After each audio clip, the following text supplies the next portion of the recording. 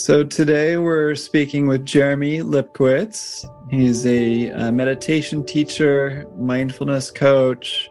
He's a teacher who I've been following pretty closely and really admire his practice, but also his style of teaching. For the past 10 years, Jeremy has been teaching mindfulness and emotional intelligence practices at universities, recovery centers, and companies throughout Asia and the US. He holds a bachelor's and master's degree in genetics and genomics, but Jeremy, like me, also spent time living as a fully ordained Buddhist monk. I was in Thailand, Jeremy was in Myanmar or Burma, and has that depth of practice with a little bit of this Buddhist roots or Buddhist approach. He now combines a science-based expertise with a hunger for personal development to help others be disciplined in their minds and achieve genuine inner peace and fulfillment. I want to let you know that we have a brand new online program right now that certifies people to teach trauma-sensitive mindfulness. This is a 15-hour online internationally accredited certification program that walks you through the step-by-step methodologies of how to teach mindfulness and meditation with trauma sensitivity. It's co-taught by the world's leading experts on trauma-sensitive mindfulness, comes with a lifetime access, money-back guarantee, and a community of peers to support you on your path to be trauma-sensitive. So if you want to teach mindfulness and meditation without harming people, without re-triggering them or overwhelming them, go to mindfulnessexercises.com/sensitive. Jeremy, welcome to the podcast. It's a pleasure to have you here. Yeah, I'm happy to be here as well. When I left my PhD program, in between that and working full-time as a mindfulness specialist, I did spend a few months working as a manager at a donut shop. I went from PhD at Duke University to selling donuts. And that was a very interesting transition, all the ego issues of, okay, I'm an intelligent, smart, scientific person, to asking people what kind of donut they would like. Can you share a little bit about that journey of struggling with that identity and how you dealt with that? Because I could see a lot of people going through changes in their profession with these things that we might superficially deem as downgrades in our life or identity. Maybe we lose a home, maybe we lose a partner, now we're divorced. There's all sorts of these transitions that on the outside might seem quote unquote bad, but there's these self-judgments at play. And so can you talk about how you handled that transition from PhD student to donut seller? Yeah, for me, most of my life I had been in the academic world. Most of my young adult life and mid-adult life, I was a scientist and had built up such a strong identity around my intelligence. I thought that my intelligence was the most important thing, and it thought that it made me better than other people. And it's one of the reasons why I started to realize that I needed to get out of the academic system, is that it was so wrapped up in you're just as good as how many papers you've published, or, you need to be seen as the most intelligent person in the room. And what I saw is so many of my peers and the people that I was supposed to be looking up to had all of these insecurities around how successful they were, how smart they were. And it wasn't something that I was looking up to. It wasn't something that I looked at them and said, that's the life I want. Because I realized that even though they might seem successful from the outside, from society standards, they were tenured professors or successful by society standards, they weren't living a happy life. They weren't filled with well-being and happiness and inner peace. And that's something that I recognized in myself, that as successful as I was with all of my external endeavors, whether it was academics or sports or anything external, I wasn't actually feeling happy inside. And so that was one of the big drivers of me deciding to leave, was realizing, hey, this is not actually leading me in a direction I want. It's not leading me to greater happiness or greater inner peace. So it was it actually wasn't a hard decision to leave. It was quite easy because I just realized I didn't want to be a scientist. I didn't want to be in the academic world, and I wanted to teach people about mindfulness and meditation and well-being. And at that point, I had already been teaching other graduate students and undergrads for a few years. So leaving the sciences wasn't hard, but the identity, the ego did crop up a number of times where I had to kind of reinvent and say, okay, if I'm not identifying with being a smart, intelligent person at a prestigious university, how am I going to identify? What is it that I'm putting my value as a human being on? And what I realized is it was more around my values and how I was showing up and the things that I cared about, compassion, patience, being a good listener, smiling at people, giving that kind of warmth of spirit to others, being of service. So there were so many things that I could focus on that were more important. And that really helped me. But it was a struggle because I was so identified with this. Yes, I'm an intelligent, smart person. Yeah, it reminds me a lot of my journey right before I became a monk, is realizing that the externals were kind of what I was hoping for, but the internals were missing. And I wasn't happy. And the people kind of even ahead of me on the sort of business game weren't happy. And it's like started questioning what I wanted and why and what was my purpose. So when you went through this transformation of sort of dropping that identity as this smart PhD person and reorienting to the inner life, how then did you make the transition into the monastery where you became a monk? And how did you decide to do that? Yeah. It's interesting. My monastic experience is quite different from, I'm sure everyone's monastic experience is unique in its own way.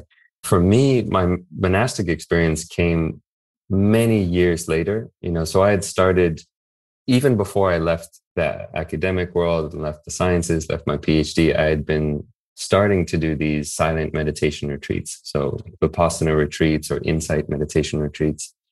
And those had such a profound impact on my life. I started my first one in India when I was around 25. And once I did one of them, I realized how impactful it was and how important it was. I went on them regularly. So it was maybe once every 6 or 7 months, I would go on a 10-day retreat. And I did that for many, many years. And then a few years into that, maybe 8 years later or so, I decided to go on a month-long meditation retreat in Burma. And at this month-long silent retreat, you had the possibility to do a temporary ordination. And so for me, it wasn't like I was deciding, oh, okay, I really want to be a monk for the rest of my life. It was more knowing how important this practice of insight meditation and Buddhist philosophy and all of it was. It was more something that I wanted to experience for a while, but I knew it wasn't going to be for the rest of my life. And I knew I didn't want to be a monk forever. So for me, it was actually more of an experience to have for a while. And in some ways to intensify the experience of the month-long retreat as well, because you take on a few extra rules that apply to you. So that decision wasn't a momentous decision. This was much later in my path as a practitioner. Yeah, these 10-day, 1 month, 3-month retreats can be so powerful. And I recommend everyone listening to try one if you haven't tried one, especially like a silent Vipassana or insight mindfulness meditation retreat where you're sitting, walking, sitting, walking, mindful eating, limiting the amount of distractions in our lives and really just being mindful of each moment, seeing the thoughts come and go, feeling tones come and go. and to get a glimpse into the workings of our minds. And it can be so helpful for resetting our nervous system and opening the heart and letting the mind settle. And, retreats are such a powerful way to deepen our own practice and to strengthen our mindfulness teachings, because we're speaking from experience and those layers of depth that we go to, layers of presence. And so I'm glad that a lot of your practice is based on these retreats. And I'm curious about maybe any momentous times in your life on retreat that maybe had a powerful impact on you. Maybe you had a challenge in a retreat where it felt particularly painful, or a point where you found bliss, or you noticed some of your habits of mind changing. Any particular moments of retreat that you can share that might be of use for us? Yeah. In some ways, it's hard to kind of pick a few moments because, as you know, you've been on these retreats, it's like every moment is a roller coaster ride. A lot of people, they hear a silent meditation retreat, and there's some people might think, oh, this sounds so relaxing. You get to take a break and just, hang out and do nothing. And in some ways, these retreats are the most challenging things I've ever experienced. You have no distraction from the craziness that's going on in your mind, all the emotions, all the drama. There's no escape from it. And you really have to be there and just sit with it and experience it. And so over the years, at this point, I've done 17 or 18 Vipassana retreats, and each one of them has had hundreds of different insightful moments and challenges. A few things that come to me. One is just the realization, when you simplify in this way and you don't have any phones or books or music or internet, and you're just sitting and walking and having lunch, sitting, walking, having tea, sitting, walking. And you can experience such a profound contentment in the simplest of things. And there's one moment that stands out to me. I was at Spirit Rock for a retreat, and I was sitting outside. I think it was after lunch, and I just had a cup of tea. And I remember just kind of stirring the tea and just hearing the clink of the spoon against the teacup. And there was just this simplicity, this peacefulness, just not going anywhere, not needing anything extra, just that peacefulness in the present moment. And to realize that most of my life I had been chasing so much, chasing pleasure, chasing excitement, chasing all the extremes, money, status, fame. And none of it was actually making me happy. But this contentment you could find in just sitting and enjoying a cup of tea and feeling the wind on your face. And it can be so beautiful to have those reminders that happiness and contentment and fulfillment isn't some far off thing. It's just right here within you if you know how to stop chasing things. And for me on retreat, often, particularly in my early days, there was a lot of lust coming up. And on Vipassana retreats, there's this thing that we call a Vipassana romance, where you're in silence, you're there for 10 days, you're not talking to anyone, you're not even making eye contact with people. But the mind has these ways of playing tricks on you, where you start to see someone and maybe you're attracted to them, and maybe they put their shoes next to your shoes in the meditation hall, and you start getting these ideas, and you think, oh, okay, maybe I'll go talk to them after the retreat, and maybe we'll get married and we'll fall in love and we'll have kids, and then we'll get divorced. And the mind goes all over the place. And, this would come up for me on a fairly regular basis, as would lust, just the pure kind of carnal, physical desire to be with someone. And a big part of my story was realizing how painful lust is. And lust being different from desire, being different from just attraction. Lust is that feeling of, I need to be with this person. I need to have this person in order to be happy. And that lust that would come up, you can feel the fire and you can feel the burning sensation of unhappiness and how strong that is. And I remember learning how to befriend my lust. rather than to try to repress it and say, lust is bad, like go away.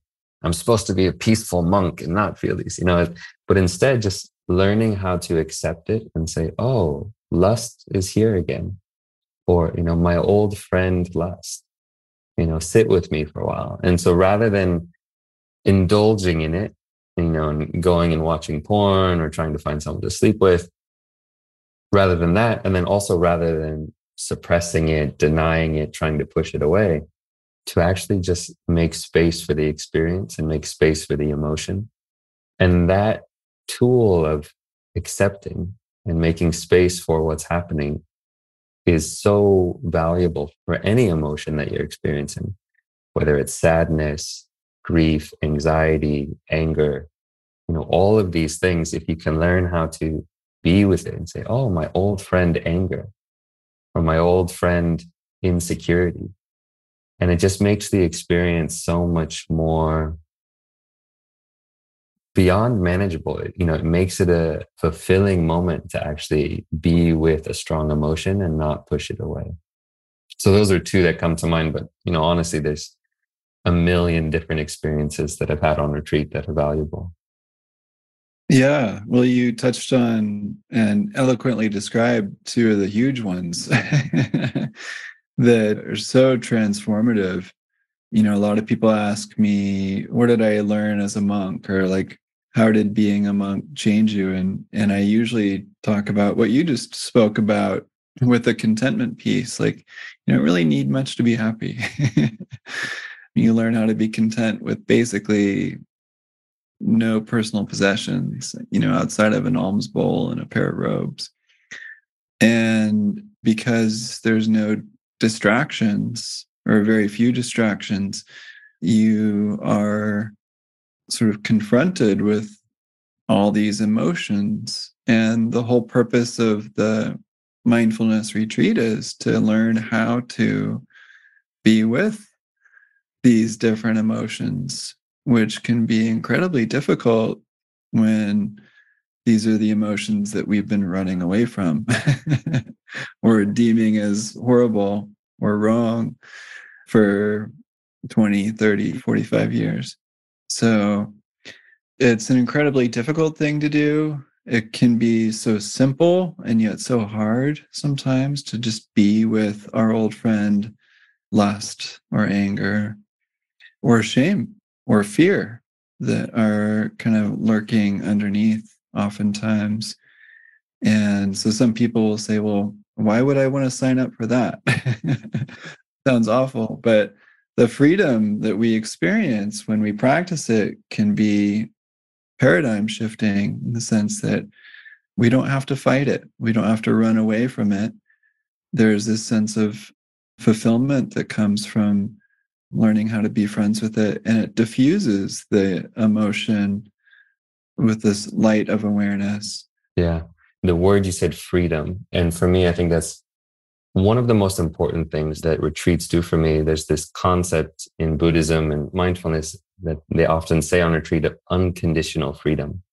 And I think what's so beautiful about that is that so much of my life and so many people's lives is trying to arrange the conditions in our life to be pleasant and to be good. And all of our happiness is so conditional. As long as I have this much money and this kind of partner and people are treating me this way, like the happiness is conditional and conditioned on things being the way we want them to be. And it's a very fragile kind of happiness. We need everything to be just in the way we want it. And it can't be anything other than that. And otherwise we're unhappy. And kind of the promise of Vipassana, the promise of mindfulness and meditation is this unconditional freedom, that it doesn't matter what's going on in your external life. You can experience that freedom and that fulfillment from within. One of the beautiful parables or stories that I love from Buddhism is like this king who had some thorns laying around his kingdom. And he told all of his workers and people, he's like, okay, cover the whole world with leather so that when I walk, I'll never step on a thorn.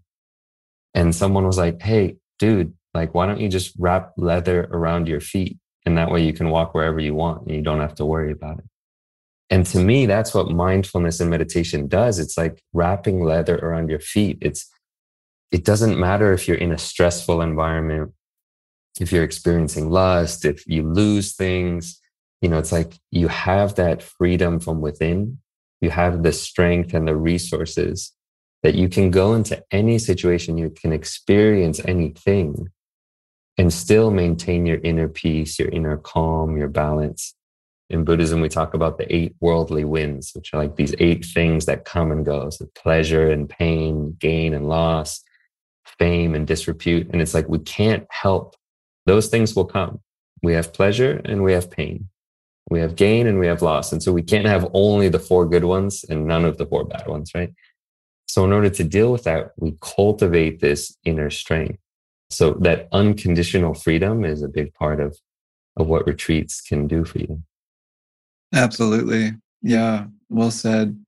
It offers us freedom from always doing and getting, and offers us this contentment to be. And we get to appreciate these moments of our life and appreciate ourselves. The more we meditate, the more we go through these difficult times of being on retreat, the more inner confidence we often build, and these new habits of mind and turning towards reality rather than anesthetizing ourselves or distracting ourselves with Netflix or bourbon or, 16 Twinkies. Yeah. I was actually just preparing a podcast episode that I want to make around this one thing. And it's just to remind people that whatever you're going through, you're not alone.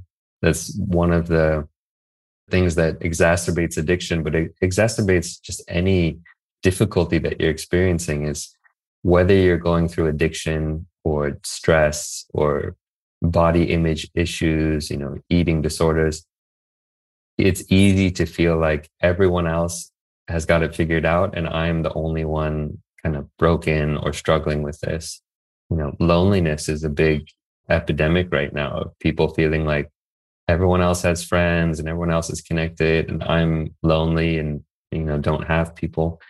And just to know that you're not alone and know that you're not broken, that alone can really make a big difference. Really connecting with the fact that, hey, this is something that many people experience. And in particular with porn addiction, I stress it because it's one of those things nobody talks about. And so when a guy does struggle with it or when a girl does struggle with it, they think, gosh, I must be a freak, I must be a pervert and just broken. And so to really understand, it doesn't mean you're broken or flawed or unlovable.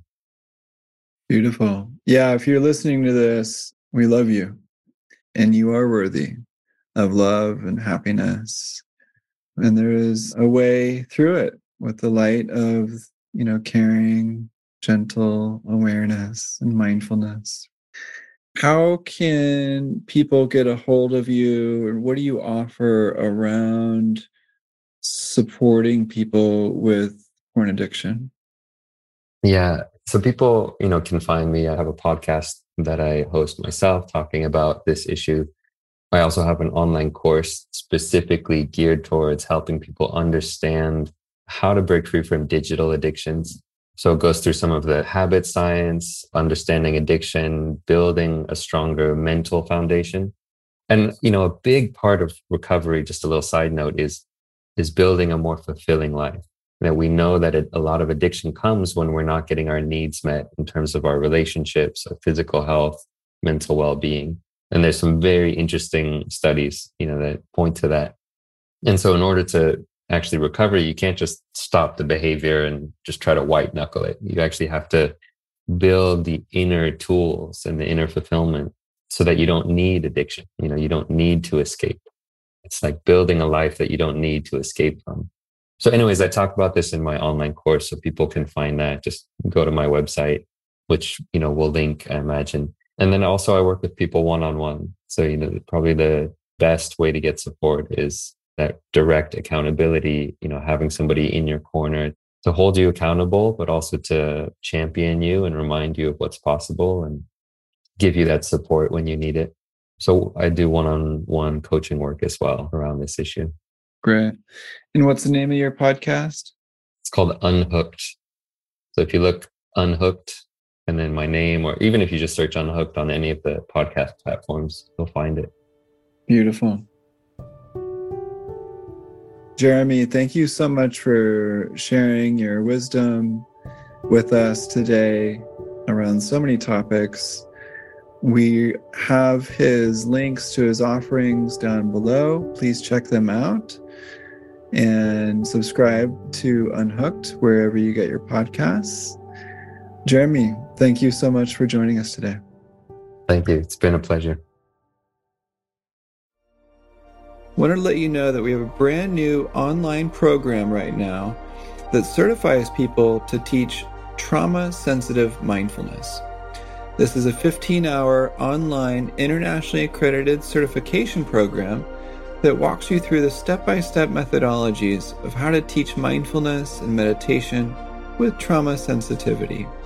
It's co-taught by the world's leading experts on trauma-sensitive mindfulness, comes with a lifetime access, money-back guarantee, and a community of peers to support you on your path to be trauma-sensitive.